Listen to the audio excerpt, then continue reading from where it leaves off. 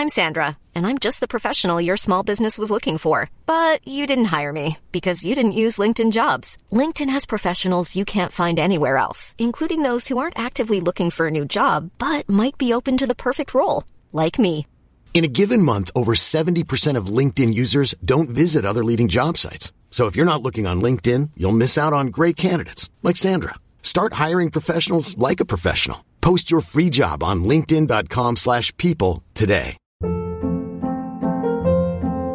Hold up. What was that? Boring. No flavor. That was as bad as those leftovers you ate all week. Keke Palmer here. And it's time to say hello to something fresh and guilt-free. Hello Fresh. Jazz up dinner with pecan-crusted chicken or garlic butter shrimp scampi. Now that's music to my mouth. Hello Fresh. Let's get this dinner party started. Discover all the delicious possibilities at HelloFresh.com. Hey, it's Ryan Reynolds, and I'm here with Keith, co-star of my upcoming film, If, only in theaters May 17th. Do you want to tell people the big news? All right, I'll do it. Sign up now and you'll get unlimited for $15 a month and 6 months of Paramount Plus Essential Plan on us. MintMobile.com/switch. Upfront payment of $45 equivalent to $15 per month. Unlimited over 40 gigabytes per month. Face lower speeds. Videos at 480p. Active Mint customers by 531.24 get 6 months of Paramount Plus Essential Plan. Auto renews after 6 months. Offer ends May 31st, 2024. Separate Paramount Plus registration required. Terms and conditions apply if rated PG. Hello, guys and girls. The program you are about to hear will be both fun and educational, but it is not a substitute for medical advice. Although we are doctors, we are not your doctors.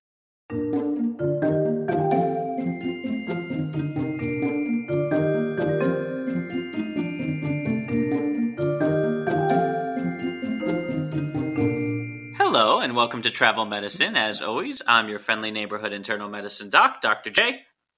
Hey guys, Dr. Santosh here, your neighborhood-friendly pediatric infectious disease doctor and researcher. Oh, Daniel, you finished, did I? Santosh here, your pediatric infectious disease doc and using researcher. The bristles of medicine to paint a masterpiece of your dreams through the radio waves. Oh. Right? Oh. I have my sensitive sides too, you know. Good. Well, that's because you've been eating the paint chips of medicine.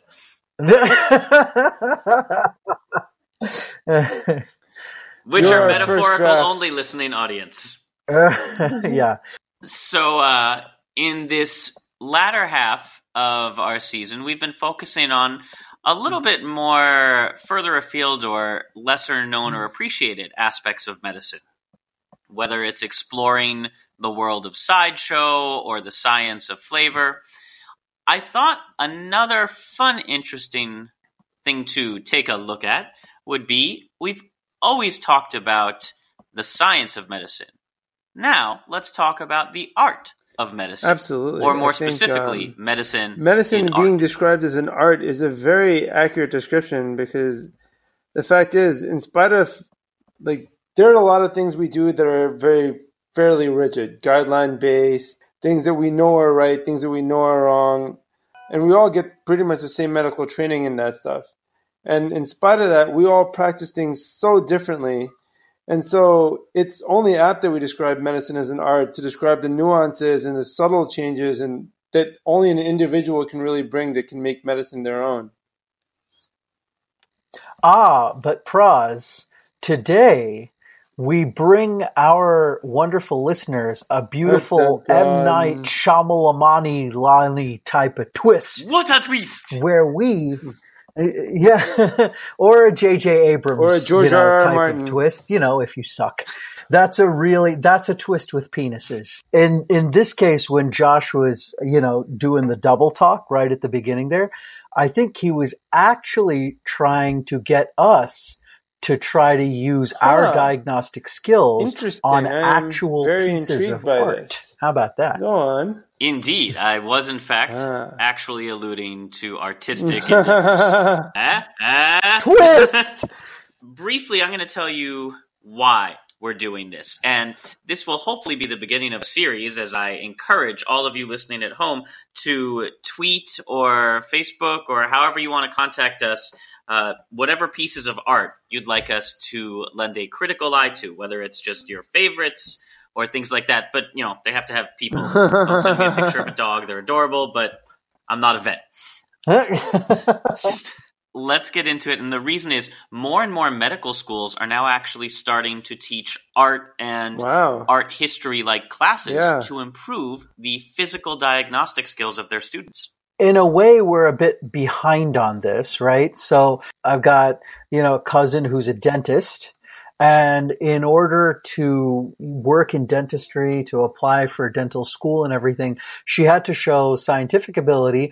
But because they do things like sculpting veneers and caps and stuff, she also had to show some sort of artistic ability. This was something that, I don't know if you guys had anything, but nobody asked to see my portfolio when I came into my med school interviews. Yeah, no, it was definitely one of the more neglected aspects of our life. I feel like creativity wasn't the most encouraged. Or come on, Praz, you and I did physiology masterpiece theater together. What are you talking about? And you, sir, Santosh, helped produce an entire variety show. Don't tell me you didn't get cultural opportunities. Man, we convinced the president of our university to sing Rainbow Connection. Right. It's true though, but it's not always part of the actual, the didactic curriculum. It's not like someone actually put us in a class and be like, hey, this is where medicine and art intersect. To give you an example, in one session, students will scrutinize the painting John Singer Sargent's El Jaleo, a large painting that portrays a dancer in motion. And I'm going to take a moment and open myself up to what I know are going to be the inevitable jokes. I'm aware that I am doing an almost exclusively visually linked episode in an audio medium. And I will be including links to the paintings, or at least some of them. I encourage you to Google image search, and the goal will be, as a special treat, we will try and get this released as a YouTube on our YouTube channel sometime during the break. Beautiful might be a stretch. Kind of discuss our stuff as the slideshow goes by, and maybe even show you guys our beautiful, beautiful faces. Oh my God, I have to shave. So as I was saying, in one session, students will scrutinize John Singer Sargent's El Jaleo, a painting of a dancer in motion. And then afterward, they examine patients or actors with gait issues to look at their balance, stance, and step. And in a granted internal study of the school, they showed that the course students who took the course had about a 38% higher ability to observe on visual skill examinations than those who didn't. That's so cool. Yeah. I mean, grabbing like a painting example of a real neurological disease and then merging it right with, human subject. Another one, that's really a different fantastic. School has a class where the first time they go, they do exercises where they're not allowed to look at the center of a painting. And that's to focus your exam skills on the periphery and the small details. So afterwards, a student said when she walks into a patient room, she looks around. Does she see cigarettes popping out of the purse, greeting cards and flowers? Is she alone? Is the makeup hastily applied? A lot of peripheral things that you don't notice when you're just zoomed in on one part of somebody. It's almost like we're detectives. Dun, dun, dun. Because sometimes some crimes go slipping through the cracks. Okay, You're first not off, Darkwing Duck. Stop it.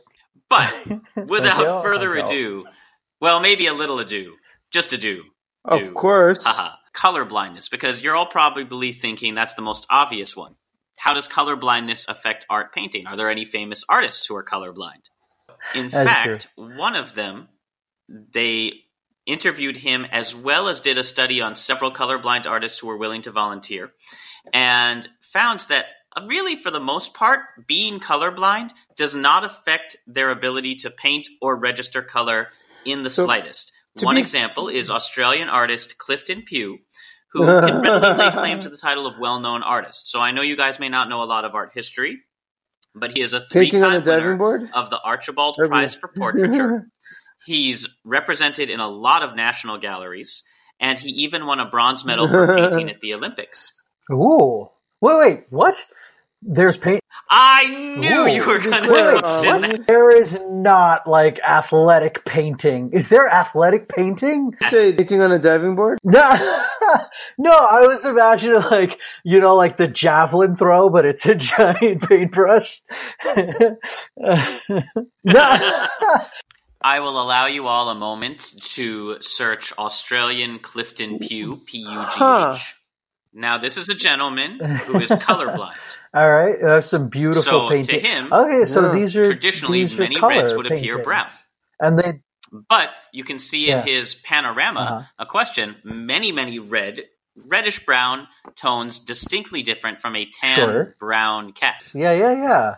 So this is most colors. He didn't just mush colors together, basically. Now, what? May I ask my dear friend? The more common and sex-linked. What his red and green was kind of mushed or mashed together. For the first 4 decades, 1912 to 1952, there were Olympic medals in painting, sculpture, architecture, literature, and music, alongside the athletic competitions. Wow. So it was real. I just thought there's no such. If there's athletic painting, I want in. Over 40 years, they awarded 151 medals to original works in the fine arts, and that only stopped. And that was because the original IOC coordinator, Baron Pierre de Coubertin, wanted. He was raised and educated classically, so he felt a true Olympian was someone who was athletic as well as skilled in music and literature. You had to be culturally as well as physically. Oh, neat. Arts Olympics. Although Dr. Praz here is a martial artist. Although that is now also an actual sport too. So this went on basically until World War II.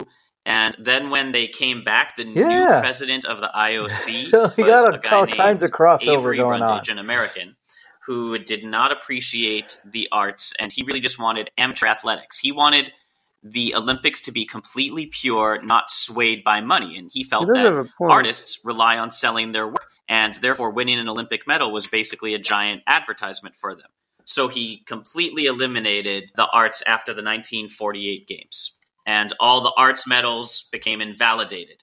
So they exist, but the Olympics no longer count them. Oh, well, that's so sad. I mean, this is an issue of like the idea of patronage, right? So, in order to become a successful artist, someone has to pay for your work. But that's kind of unfair because, modern athletics, those guys get paid. Half a century later, around 2004, 2005, the IOC started holding an official sport and art contest. So there's cultural games that take place outside of the competition, and those winners do get cash prizes, and the works are selected and displayed. So it still is part of it. It's just, I don't know, is it more gratifying to get a boatload of money for a piece of art or to say, I won an Olympic medal for painting? That's a very interesting quandary.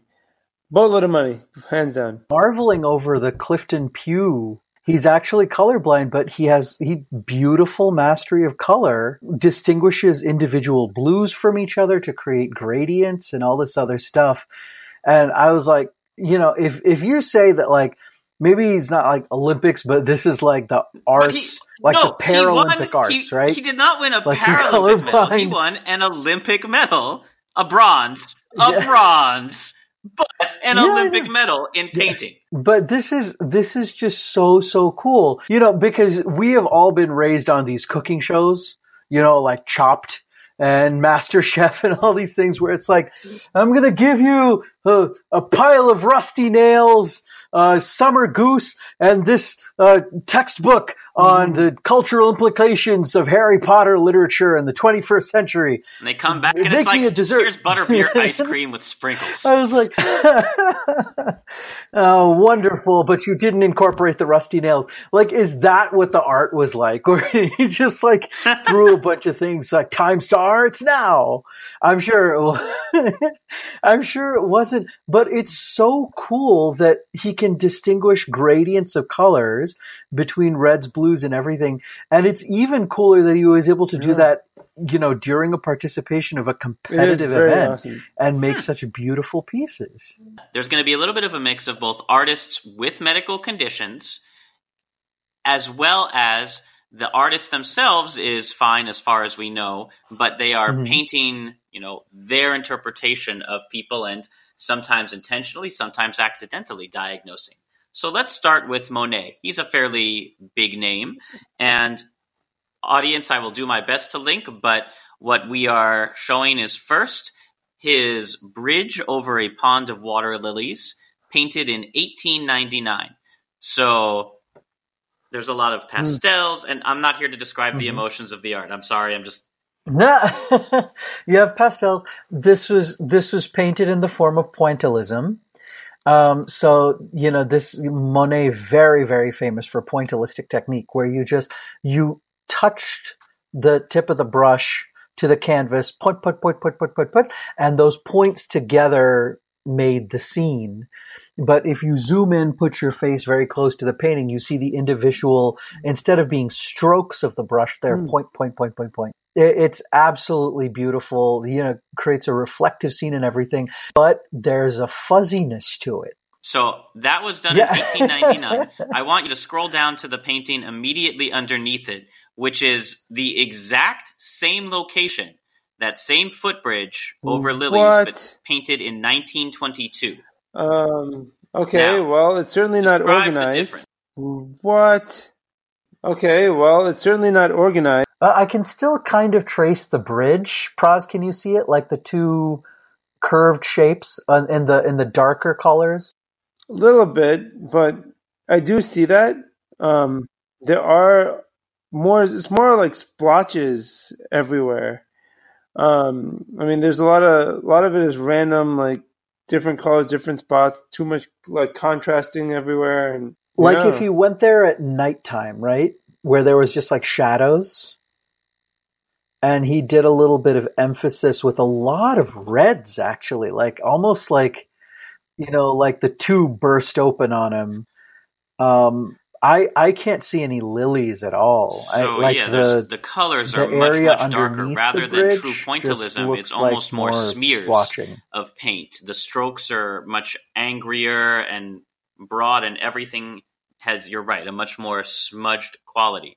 Now, if you had to guess, and, didn't have the benefit of show notes, what condition or what medical condition would you think would represent this abrupt change, over his lifetime? Exact same location, two different times, vastly different style. Are we going like more psychiatric or physical? Yeah, I was thinking schizophrenia too. There's...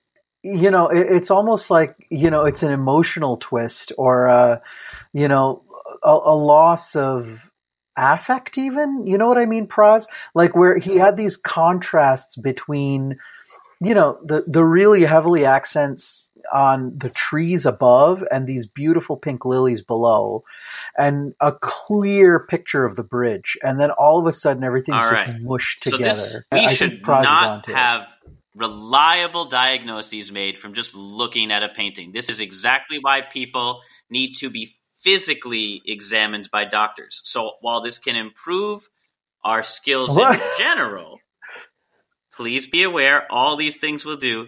Here's exactly why they're going to be wrong at least half the time if we're on a hot streak. So you two stone cold diagnosticians who, keep in mind, in 1922, you're giving him a diagnosis of schizophrenia. You've now just condemned him to either a lifetime in an asylum or a life on the street, where many artists did end up. So the first picture, 1899, was 10 years before his diagnosis of cataracts.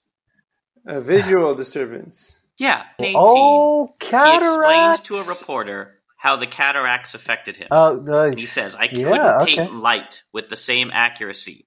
Reds were muddy, pinks were pale and weak, and the lower tones escaped me. So he felt that his quality of paintings were being harmed by this medical condition. And his paintings did, in fact, as you saw, grow darker and darker until his cataracts, completely obscured his vision. And in 1922, he had cataract surgery, had the lens of his right eye removed, and not only improved his color vision and some of his paintings, but may have given him a superpower, the ability to see ultraviolet light. By the way, that little, kind of super ability to see ultraviolet light, it's in a little bit of question. It's not, it's not perfectly understood if that actually happens. Turns out we have the photoreceptors for ultraviolet light in our retina. So we should be technically able to capture it, but the lens and the cornea at the front of our eye work together to filter out most UVA and B light so that it doesn't strike the retina, because what would happen after that is that you'd blanch out your retina. You basically blind yourself. So I think there are some reports and stuff that people can see ultraviolet after their lenses have been taken out, but I think it might be in a bit of dispute. Yeah, guys, not everybody gets to turn into a mutant, but I'm pretty sure that Monet developed that superpower, like reverse Cyclops. He could suck all the laser lights in. Yes, please do not expect to see ultraviolet light after cataract surgery. He shot solar beams filtered through a ruby quartz lens. That's completely different. Wait. Did Cyclops shoot ultraviolet light? We're getting off tangent. Sorry. Hey, Praz. Guess which one of us is getting ready for Comic-Con? It's not me. So, cataracts, as you mentioned, Santosh, they're often a progressive cloudiness of the lens inside the eye, and it gives you blurred and dulled vision over the entire focusing surface, which you can't correct with glasses. They tend to be brown, and therefore, when light filters through them, as you said, color discrimination is lost. But if you look at his paintings he did after that period, they do start brightening up again, although he doesn't get all of that fine, pointillistic detail back. I admit, our first go at armchair diagnosing was a little disappointing. Yeah. But I'm going to give you guys another shot, because this is a famous sculpture we're going to talk about, represented not only in its original form, but painted several times throughout the years. And that is Michelangelo's Night is the name of the sculpture. It is a marble figure on the tomb of Giuliano de' Medici, made who lived 1520 to 1534. So that's where the original sculpture is. And whether or not you like Renaissance era art, I think we can all agree there's a lot of breasts. Yes, lots of penises too. Here's the thing: there's a perception, sure, but that there's also some of the diseases we have in the modern day new. are exclusively modern. That we invented all the diseases. Nobody else got to have a patent on them except for maybe plague, or in rare cases leprosy or things like that. But it looks like breast cancer has been around for quite a while as well. But Night, it's a marble statue as a female figure on the Medici Chapel in the Church of San Lorenzo, Florence, Italy. Dude, this is so creepy. I mean, the woman's laying down there, but there's she's pulling up a sheet and there's a dude's head under the sheet. Yeah, so that's the sculpture, and what you are looking at is one reinterpretation of that sculpture, the painting, also called The Night, by Michele di Rodolfo del Ghirlandaio, painted sometime between 1553 and 1555, based on that sculpture. And a little bit further down is also a painting called The Allegory of Fortitude, which is, again, based on that same figure. So I want you to take a look at those two figures and, look at their breasts and tell me what you see. Well, okay, they're certainly asymmetrical. They clearly look different from each other. I think it's most pronounced in the top picture, the Night. Go for it, Press. I would say. And one looks like a normal breast, whereas the other one looks almost puckered in and irregular, for lack of a better word. Yeah, that's puckering, right? That's where, the tissues underneath the skin are matted down so that, it almost looks like the tissue's kind of, stuck in on itself. And you are not the first ones to make these observations. And in fact, there have been a couple articles published on this, both in the New England Journal and the British Medical Journal. Periodically, this comes up within academic circles where folks look at this and say, this is a perfect example of a tumor. You have locally advanced cancer in that breast. There's an obvious large bulge to the breast contour, medial to the nipple. So there is a very telltale lump. There's a swollen nipple areola complex along with the skin retraction, that puckering. And these findings do not appear in the right breast of the figure Knight, or if you look elsewhere in the Medici Chapel at Dawn, who has two otherwise normal breasts, or any other depictions of women in works by Michelangelo, which means that a lot of scholars tend to agree this abnormal appearance is intentional. And breast cancer was known at the time and diagnosable, even though it wasn't understood. They might have been saying, well, you've got a infestation of demons and you need to pray X number of times a day as well as take these herbs. So Michelangelo, aside from being, one of the best nunchuck artists in all of history. And a party dude. And a party dude. And a party dude. Give me a break. So he was so, I wouldn't say obsessed, but he was so careful about being true to life in his rendition of the model. Like when he was sculpting this thing out of, I'm guessing, like marble or stone, that he followed the contour of this diseased breast of this cancer, rather than sculpting, like using his imagination and saying, something's wrong, but I want to make it, look normal. He followed the contour of what his model had. I'm glad you bring that up, because it's important to note here, it was culturally taboo at the time for upstanding women of the day to undress for a painter, which meant artists would either pay women of a certain sort to model for them, or they would use Facebook deepfakes. They would use men as models and then just tack on breasts and a female head. What? Wait, no, that can't possibly be true. Everybody's naked in these things. That makes a lot of sense now, looking at these pictures. Well, all right.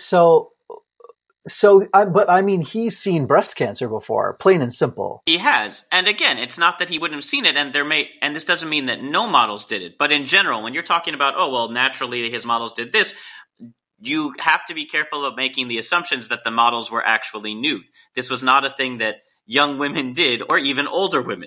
Let's go back briefly to the allegory of fortitude. Again, you look at that same thing and you see some of those same features, a tumor that's broken through the skin, evidence of swollen tissue, and these features are consistent with an ulcerated, necrotizing breast cancer, maybe some lymphedema. Now, both of these paintings were made in the 16th century. And interestingly, do you know what else was going on at that time? This is Shakespeare, right? Yes, there definitely was some Shakespeare going on. Yeah. I think what Josh is referring to is the cultural Enlightenment or Renaissance. Yeah, well, there was certainly an Enlightenment and Renaissance, and many Shakespeare things caused breast cancer? Renaissance right on up, including breast tumor surgery. Some of the earliest breast tumor surgery was practiced by French surgeon Barthélemy Cabrol, who lived from 1529 to 1603, right in that period, when Michelangelo and the other painters who did these, and the other artists who did these paintings were living. And this guy served at the court of King Henry IV and taught at the University of Montpellier. And he was one of the very first practitioners of mastectomy, the surgical removal of breasts. So Michelangelo could have simply decided, this really cool medical thing is going on. And he often, I'm sure, may have attended anatomy or surgical theaters, or whatever the equivalent was, and decided he wanted to include it on his model. So there was a lot of cut and pasting when it came to sculpture creation. They weren't always sitting around for a long time. Oh, that's interesting. Well, wait a minute. This surgery was going on without anesthesia. Yeah, that didn't come for another couple of 100 years in its earliest forms. They probably just Well, Praz, I don't think they had even ether around in the Renaissance, did they? very true. Yes, I think milk of poppy was the anesthetic of choice, or whatever alcohol they had. Anesthesia and pain control wasn't really of importance to the surgeons because they were performing these surgeries on women. No. Oh, that's so awful / true. So wait a minute. So we had artists that were learning alongside surgeons, how to see a cancer in the breast and how to diagnose it and how to treat it with mastectomy. Many medical practitioners of the day had to be good artists because they were drawing their own textbooks and studies. And many artists became de facto medical examiners by virtue of how closely they observed the human body. Oh, God. So, I mean, this is like, in the era of Grey's Anatomy, not the slutty TV show, but the actual, the anatomical textbook, Grey's Anatomy. And so, yeah. And even, his, subsequent anatomists, like Netter that we learned from are all, drawn. These guys were learning the human body by actually putting it down on paper. So that makes so much sense. That's so cool. So we're going to talk about another one of the Impressionists, and that is Edward Degas. So he was a contemporary of Monet. Gentlemen, if you will look to your link machine below, and we're going to do another comparison, and hopefully you'll be a little kinder to Degas than you were to Monet. So the first painting we're going to look at is Edgar Degas' painting Woman Combing Her Hair, painted in 1886. Pretty much you get exactly what you're thinking of, audience. It's literally a woman combing her hair. Yeah, so it's a nude female with her back to the painter, her hair pulled up above her in almost an inverted ponytail as she brings a brush up through it. Basically, a young woman recently out of the bath. You can still see a towel draped around. Now, I want you to look down a little bit below to woman drying her hair, painted in 1905, a mere, 20 years later, just about? Wow.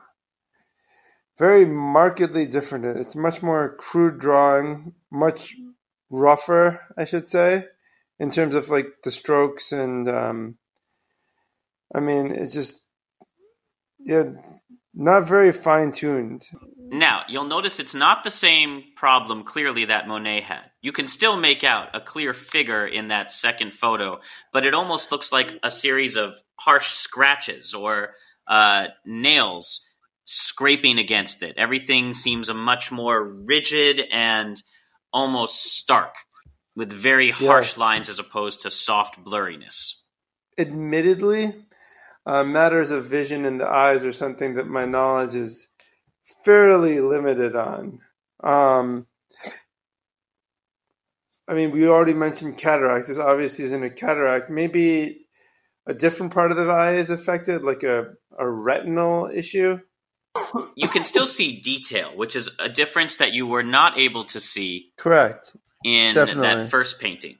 This is a gradual loss of vision in the center of the retina, known as macular degeneration. But Degas still had his peripheral vision, so if he looked at something out of the corner of his eye where it would be blurry and out of focus, he could still paint it, almost like you would see in that first picture, although with much more detail than you'd see it being blurry.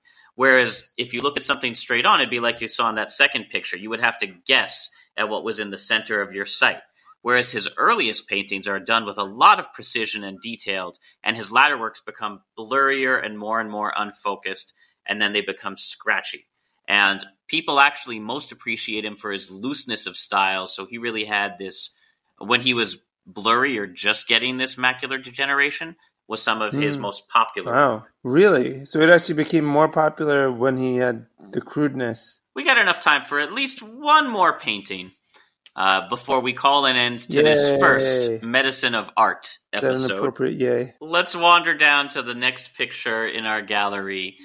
And the portrait itself is called An Old Woman by the Flemish artist Quentin Massys, Massys. And this was also done in 1513. So the 1500s was a popular time for art. A real renaissance, if you will. A real Candyland of the mind. The painting is also referred to as the Ugly Duchess. Would you care to tell us why? Okay, Ross? well, I'm not really sure how I should say this without offending at least half our viewers. Old woman kind of looks like an ogre. I'm not a woman! Looks like a rather serious case of beer goggles, for lack of a better word. If you were physically diagnosing this person, they came into your office dressed like this, didn't really have a lot of specific complaints, poor historian. What kind of things are you noticing? A lot of wrinkles, a very odd facial structure, a very oblong face, I should say, with a very prominent mouth, like a large distance between the nose and the mouth. Rather broad forehead.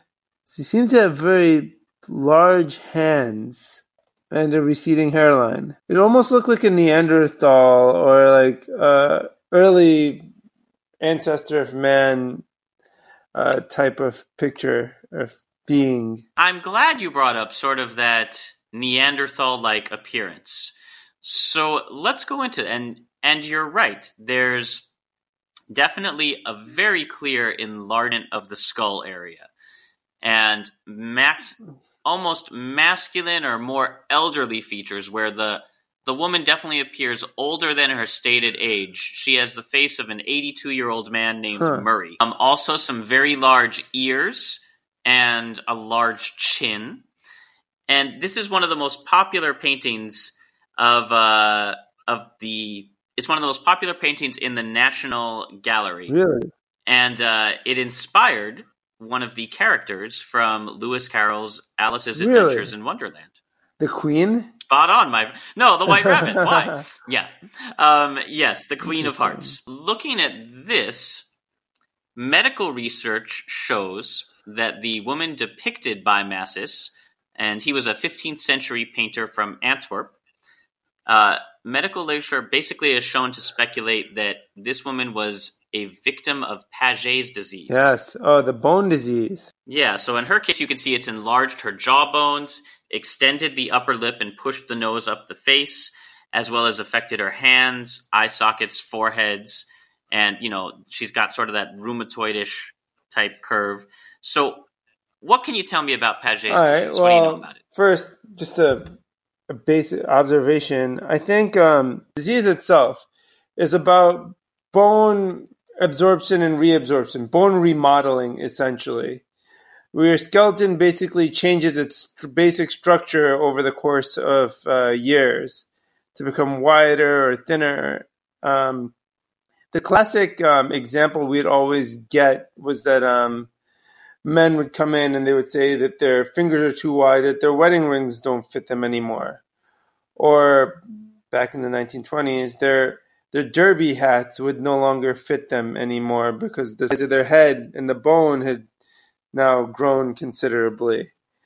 Those are the big things I remember about it. Yeah, that actually covers sort of the most important parts. It's named after Sir James Paget, whichever, the British surgeon who first described it, and it wasn't described until the late 19th century. So it was clearly on display right here in this portrait, but we didn't formally codify it until late in the game.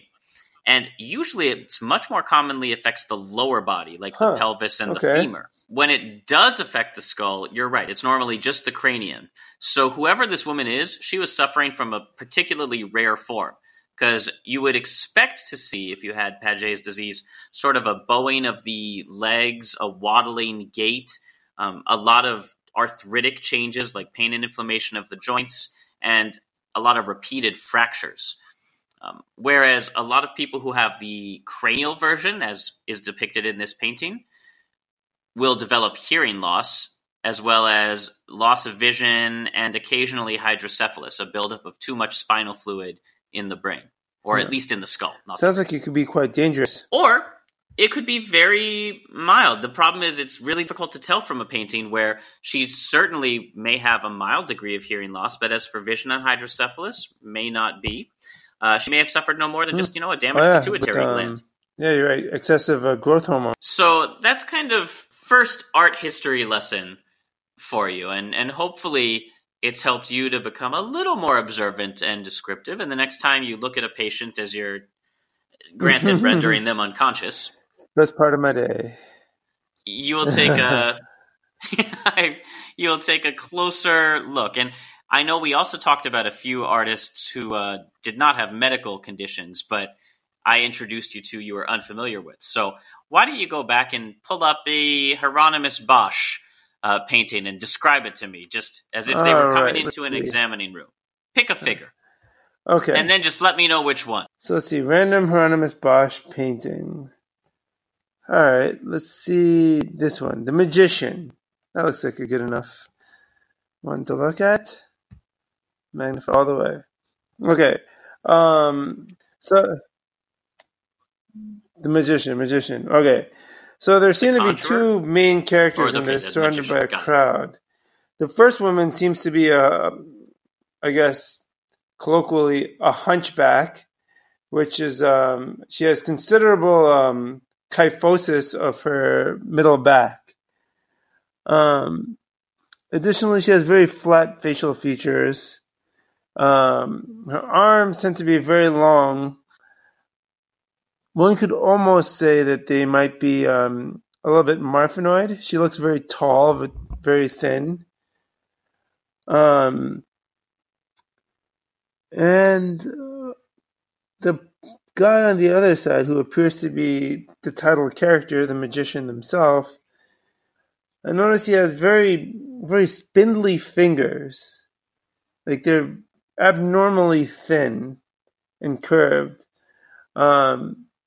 Very prominent nose and and I recognize this all the time, a very anterior jawline, or short jaw to thyroid ratio.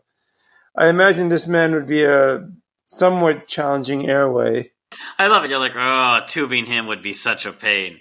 So I'm going to add on to your observations of these two. So you're right. It's clearly a performer in a top hat and sort of red medieval cloak-like figures performing some sort of conjuring trick to an astonished crowd.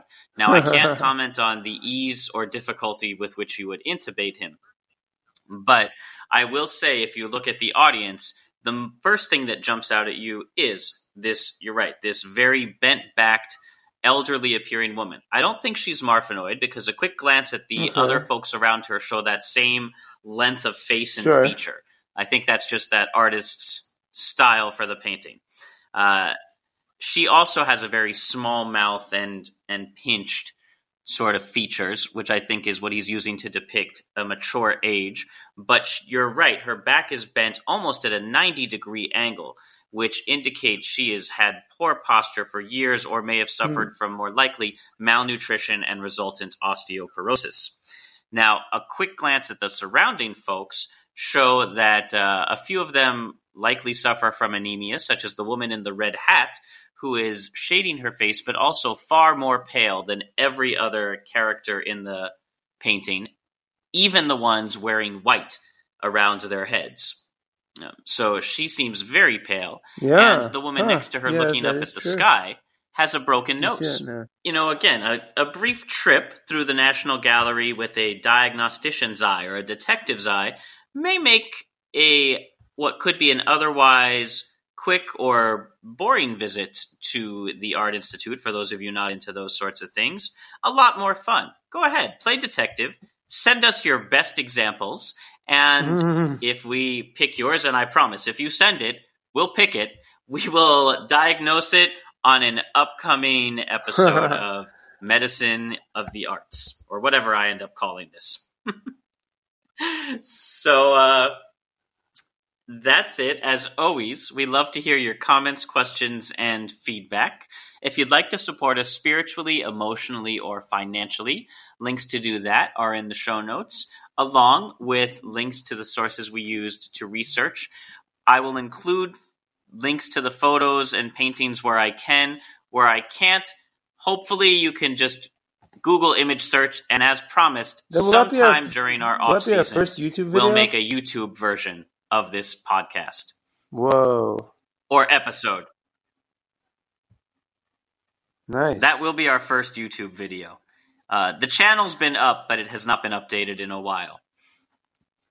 So, this show is produced by me with a lot of help from all our co-hosts. Our theme music is by Rachel Leisure. And until next time, as always, happy travels.